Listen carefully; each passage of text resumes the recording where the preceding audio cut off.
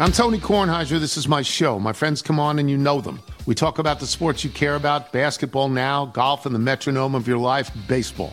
Whether it's opening day, the big tournament, or one of the majors, we have the best to preview it and break down just what happened. And let's not forget the important stuff, the amount of daylight where I live, the importance of speedies, and the rankings of beach-style pizza. Listen on the Odyssey app or wherever you get your podcasts.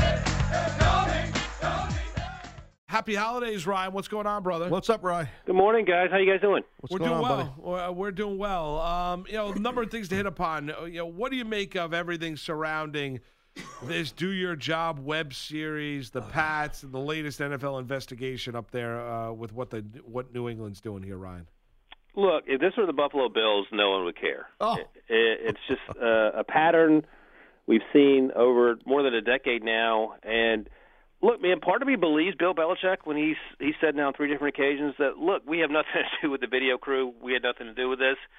But the other part of me has seen historically what has happened and what they've done, and you're like, all right, well, how is this difficult? How does this keep happening just to you and no one else?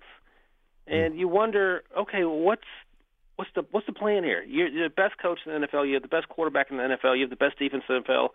You guys can win without having to sort of find the gray area, and you keep finding the gray area. And, look, I don't know what the situation was in the press box at the Browns game, but if I'm asking questions at the NFL, I'm like, all right, so you're interviewing this advanced scout for Do Your Job. Can you explain to me why the camera was pointed at the Bengals sidelines for 8 minutes? 8 minutes, dude. 8 minutes. So let's say they were videoing stock footage to use as B-roll at some point in this. Because the website, I don't know if you ever watched it. Moose and I actually looked at it yesterday during the show. It's actually legitimate. Like, it's a really well-produced web series they have. Like, they put a lot of money in this thing. Mm-hmm. But, to your point of 8 minutes, like, if you're, videoing footage to use as stock footage hypothetically, okay, you don't need 8 minutes worth of it. That's a lot locked in on the sideline, really. Look, it gets you it sets the mood, Taz. You need 8 minutes to set up everything. And by the way, when the guy taking the video, who apparently was contracted, says to the security person in the press box, "Hey man, let's just delete this video and forget it all ever happened." Yep. That to me is sort of a red flag. It's a little sketchy. Yeah. A little sketchy. So it's it's weird. I just don't understand what they're doing, and I'll be interested to see how the NFL decides to punish them if they do. Right. One thing, Taz and I were talking about it in terms of the timeline here. Are they going to really have this thing drag on like these other investigations? Don't you think it would be best for the league to kind of get this rectified one way or the other and have some? I mean, we're not curing cancer here. It shouldn't take that long to investigate what was transpiring there. No. You'd think. I saw a report, I think Pro Football Talk reported this yesterday, that he talked to 6 AFC guys, and 3 of them, I think, felt like the tape should be released to the team so they could see what it was, and maybe a few others thought that it should be released publicly as well, which I thought was kind of funny. You would think, but you never, like I said before, when this first broke, someone said to me, what's going to happen? They said, you never know. The NFL suspended Tom Brady 4 games for sort of made-up Deflategate thing, and I think everyone was on the same side about that being silly. And then we know about what happened with Spygate, and then the other sort of random punishments that happens to players and or teams through the years. It just seems like Roger Goodell spins a wheel, and wherever it lands, that's what he decides punishment-wise. So I guess we have to wait for him to decide when he's going to spin the wheel. Exactly. So if we shift gears and talk about MVP, so what's the deal, Rye? Do you think, like a lot of folks feel, like it's Lamar Jackson's to lose? Yeah, I've been on this Lamar Jackson MVP bandwagon for a while. He's just so incredibly fun to watch, and he's doing it in a way that doesn't require him to throw for 350 yards every week. He just beats you every way imaginable, and then some ways you couldn't even think of. And he's so much fun. And the only concern I have is just taking hits. We saw it with RG3. We've seen it a little bit with Carson Wentz. But ironically, he got hurt in the last game, thigh injury, throwing the football. He said he hurt it on throwing that 61-yard touchdown pass to Hayden Hurst. He's going to be okay, so he's going to play this week. No reports of late-night bowling, so I think he's good to go. But, yeah, I mean, who else is in it? Deshaun Watson laid an egg a few weeks ago, right, or last week, actually. There's Russell Wilson, of course, but I feel like Russell Wilson is now a one-man show in Seattle. He can't do it every week, even though he comes close. Every week we do a ballot at CBS Top 5. This week, number 5, Ryan Tannehill, baby. Here he comes. Yeah, there it is. That's funny. They're playing obviously tonight against the Jets. The Jets, one drama story after another. Do you think it's going to be one and done for Le'Veon Bell wearing a Jet uniform 1 year, and they'll get rid of him after this season? Well, Ryan? you guys know that's Le'Veon and Jamal Adams have been reportedly going to be traded as a possibility. I'm taking a deep sigh because I know Adam Gase didn't want to sign Le'Veon Bell to all that money. He's there. So are you going to blow up the team next year and start over after what happened this year when you did a terrible job in terms of bringing Sam Darnold along and sort of all the headaches that came with that? Look, if you can move Le'Veon Bell, fine, go for it. I'm not sure Jamal Adams, getting him off the team, solves a bunch of problems. Feels like it creates more than it solves. But to me, the bigger issue is how is Adam Gase going to fix this, and why is Sam Darnold still not playing any better than he's supposed to be playing because you're the quarterback whisperer? So you can trade all the guys you want, but you better have a plan. Doesn't seem like he does, and I don't know how. I guess the real question is which New York team is going to be worse next year. I think right now the Giants have a slight advantage in terms of being worse, but the Jets, if they trade away all these players, it could be a conversation that they're both racing for the bottom. I mean, speaking on the Jets, though, and you mentioned, Ryan, you mentioned Gase. I mean, how long do you think he lasts? I mean, as the head cheese there with the Jets. I mean, because this is like he's not exactly between, I mean, really, it's like there could be a chance that he's gone before anybody knows it. Before the season ends, as the season ends, I should say. Yeah, it sounds like he may more than likely back next year, and on some level, I understand that you sometimes need more than a year to do what you want to do. Right, agreed. I get all that, but I mean, have there been any signs of real progress? I mean, they beat the Dolphins last week. Throw a parade. You beat the Dolphins in the last-second field goal after a defensive pass interference got the ball back. I just don't see the progress, and that's sort of what you're looking for. Like in Arizona, okay, Cliff Kingsbury's won 3 football games, but they have the pieces in place. Kyler gets a little better each and every week. The defense stinks. You can fix that. But what's Adam Gase done? I don't see it. And like him and Freddie Kitchens are 2 guys that probably should be one and done. But here's the thing that I always say when people get fired up about getting rid of guys. All right, you better have a plan B. There'll be 8 probably guys fired this year. There are always 7 or 8 guys. There aren't 7 or 8 coaches you can hire that are going to come in and fix your football team. So that's what you need to have sort of in the back of your mind, because you can fire whoever you want, but if you bring in a guy who's worse than the guy you just fired, guess what? It's not going to work out. When you look at down in Dallas, do you believe Jerry Jones that they have had no conversations with Urban Meyer? No, I don't. But look, here's my theory about how the coaching search will go, assuming that Jason Garrett at some point gets relieved. Jerry Jones does not like Jimmy Johnson, and Jerry Jones doesn't like Jimmy Johnson for a few reasons, I would imagine. One that pops into my head is that Jimmy Johnson took credit for winning all those Super Bowls, and Jerry Jones wants to take credit.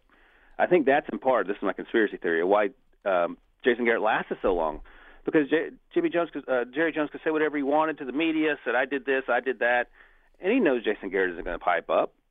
So you bring in someone like Urban Meyer. Urban Meyer's not going to sit on the sidelines when that team starts winning football games and say, oh, yeah, this is all Jerry Jones's genius, fix the football team, I deserve none of the credit. And that's going to be the real sort of butting of heads. It's also why someone like Ron Rivera, I don't know if he would be willing to buy into that, even though I think he would be great for that football team.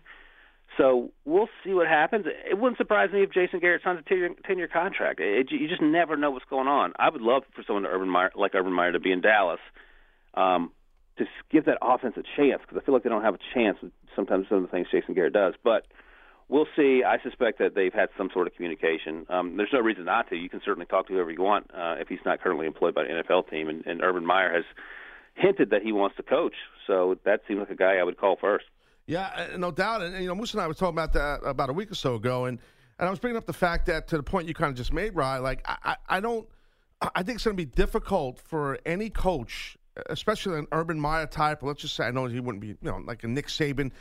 I don't think those type of men are going to be subservient at any time to Jerry Jones or any owner. You know what I mean? So do you think there's more of a chance that we could see someone, maybe a younger guy, coming out of college, a college coach coming in there or something like that that maybe a guy like that might have a better look to go in and be the Dallas Cowboys head coach. Jeff Brom type guy, or Scott Frost, Matt Rule. Matt Rule, yeah. Matt Rule's a hot name. He was a hot name last year, and we were just talking about Adam Gase. He would be the Jets head coach right now if they would have allowed him to hire his assistants. They didn't want to do that. And Matt Rule, even as a young guy, said, look, I'm not walking into that situation with my hands tied behind my back and asking me to fight a tiger. That's just not going to work out. Right. So maybe there's a little more leeway. The good news in Dallas is that Stephen Jones, Jerry's son, handles a lot of that stuff too, and he's a little more, I think, less overbearing and sort of more open-minded. So maybe that situation where he could sell this on someone maybe a little younger. People always mention Lincoln Riley. Maybe Lincoln Riley at some point wants to coach. He's still in his 30s, and he is the mayor. No, he's not. He's the governor of Oklahoma. He can do whatever he wants down there. You come into Dallas, you got people to answer to. You're not recruiting. You have to wait on the draft and these guys you can sign. I don't know if he would do that right now. Maybe Matt Rule, he was interested last year, would be an easier get, so to speak. But again, he made it clear that he's not going to come into a situation where he's just a puppet, and then you can blame everything on him when you win one football game. Ryan, how deep does championship contention? You look at the AFC and the NFC combined. How many teams do you think can win the Super Bowl this year? The Ravens, the Chiefs. I have to put the Patriots in there, even though they do not look very good, only because they have a history of winning these things. The Saints, the 49ers, and, I think that's it. I'm not sold on the Packers, even though they're 10-3. The Cowboys, obviously, come on, they're leading their division. The issue with Seattle is it's just Russell Wilson. The defense hasn't played very well. I like the Vikings, but I just don't like Kirk Cousins in big games, even though he's played a little better this year. And the Texans, I can't trust them. The Buffalo Bills and the Pittsburgh Steelers are fun stories, but let's be real. I don't think they're going to make a run to the Super Bowl. In fact, I think there's a better chance the Titans sort of sneak in. I'm a big Bills fan. Thanks. Appreciate that. Wait a second. So what are you going to do Sunday night when Benny Snell has to play the Bills? What kind of shirt are you wearing? Hey, dude, you want to hear something about Benny Snell? We got something to tell you about Benny Snell. So we're supposed to be on as a guest. I got to go there, Moose. Yeah. Just because we had this thing going with Ryan about Benny Snell. It was Friday, Moose? What day was it? Yeah, it was Friday. Benny Snell was supposed to be on as a guest. No show. What? Yeah. No show. How's that, dude? I was Benny Snell was about to call into basically there's no bigger fan on national radio than Taz is of Benny Snell. Like, he did himself a disservice. He was walking in basically to heaven. Taz would have started referencing his high school games. Yeah, Taz is the kid standing at the fence after the football game with the football to get signed, and Benny Snell says, "Get out of the way! Get out of the way, kid!" Yeah. Man. All right. Well, look, I understand that. Hey, so here's the deal, right? I am done with Mr. Snell. I'm telling you. Man, that's a sad day. It is bad. Right? Yeah. Ryan, Locke out there in Denver, I'll tell you, and I know it's early. He's confident, has a swagger about him, makes all the throws. We know that he was kind of turnover prone or a little errant with the football, a little bit too much of a gambler in Missouri at times, but it looks like Elway finally found a quarterback. Let's hope so. One game, but that one game was great against the Texans, as we talked about earlier. They just gave up in that game. But whatever, credit goes to Drew Lock as well. It makes you wonder why it took him so long to get on the field. I know he's on IR, quote-unquote, but he wasn't hurt that whole time. Joe Flacco didn't work out. Brandon Allen didn't work out, and that's okay. So now, this makes some sense.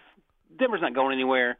You have 3 or 4 games left. Put him out there, the rookie. See what you have. And if it works out, great. If not, you can sort of plan around that in the offseason. But he had a great start, and I liked him a lot. We talked about it in the spring, and I thought he would have a chance to be pretty good. He had one good game, and we'll see. Don't forget, Daniel Jones had a barn burner when he came out against Tampa Bay. And everyone, you're right about that. Yeah, everyone was yelling at everyone else who didn't love Daniel Jones as number 6 overall. So we'll see.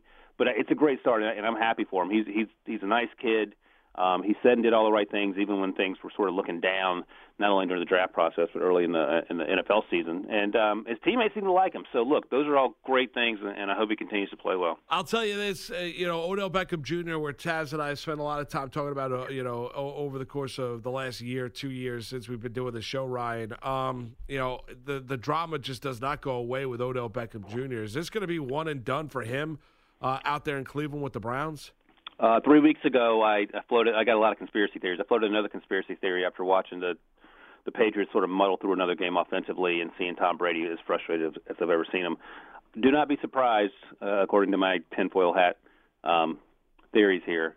I feel like Odell Beckham's going to end up in New England. I just feel like it's going to happen in the offseason. AB didn't work out. He can't come back because he still hasn't even – the investigation hasn't been done with the NFL, so who knows when he'll be cleared to play. And I feel like they need a receiver. They're going to pick late in the first round. They're going to get a receiver there. They want someone older who's established who can make plays. And we've seen it before where these guys go to New England and suddenly get their acts together. And, look, it's not like Odell Beckham has been Antonio Brown in terms of trying to get kicked off the Raiders. It seems like it's been a subtle, sort of long game where he just – one thing you hear about, something else you hear about, the groin injury. He's not getting the looks and all that. It is weird that he's not been a bigger part of that offense. It's strange, in fact. He's a much better player. He's a better player, not a much better player than Jarvis Landry. Jarvis Landry is the engine that drives that offense. He's had a great year. But how does this not work? And it makes you wonder exactly what's going on.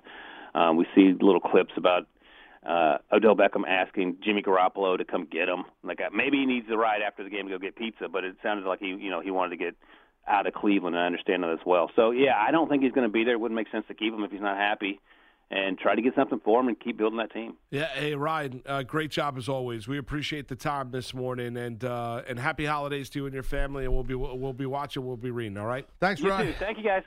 The national sales event is on at your Toyota dealer, making now the perfect time to get a great deal on a dependable new car. Like a legendary Camry, built for performance and available with all-wheel drive, you can count on your new Camry to get anywhere you need to go. And with available features like heated seats and a multimedia touchscreen, you can stay connected in comfort and style. Or check out an affordable and reliable Corolla with a trim for every lifestyle, from the hip and agile sedan to the sporty hatchback. There's a dependable Corolla built just for you. Plus, both Camrys and Corollas are available in hybrid models, so no matter your style, you can drive efficiently and affordably. And right now, your local Toyota dealer has more vehicles in stock and is making delivery on new vehicles almost every day. So visit your local Toyota dealer. And check out amazing national sales event deals on Camrys, Corollas, and more when you visit buyatoyota.com. Offers end April 1st. Toyota, let's go places.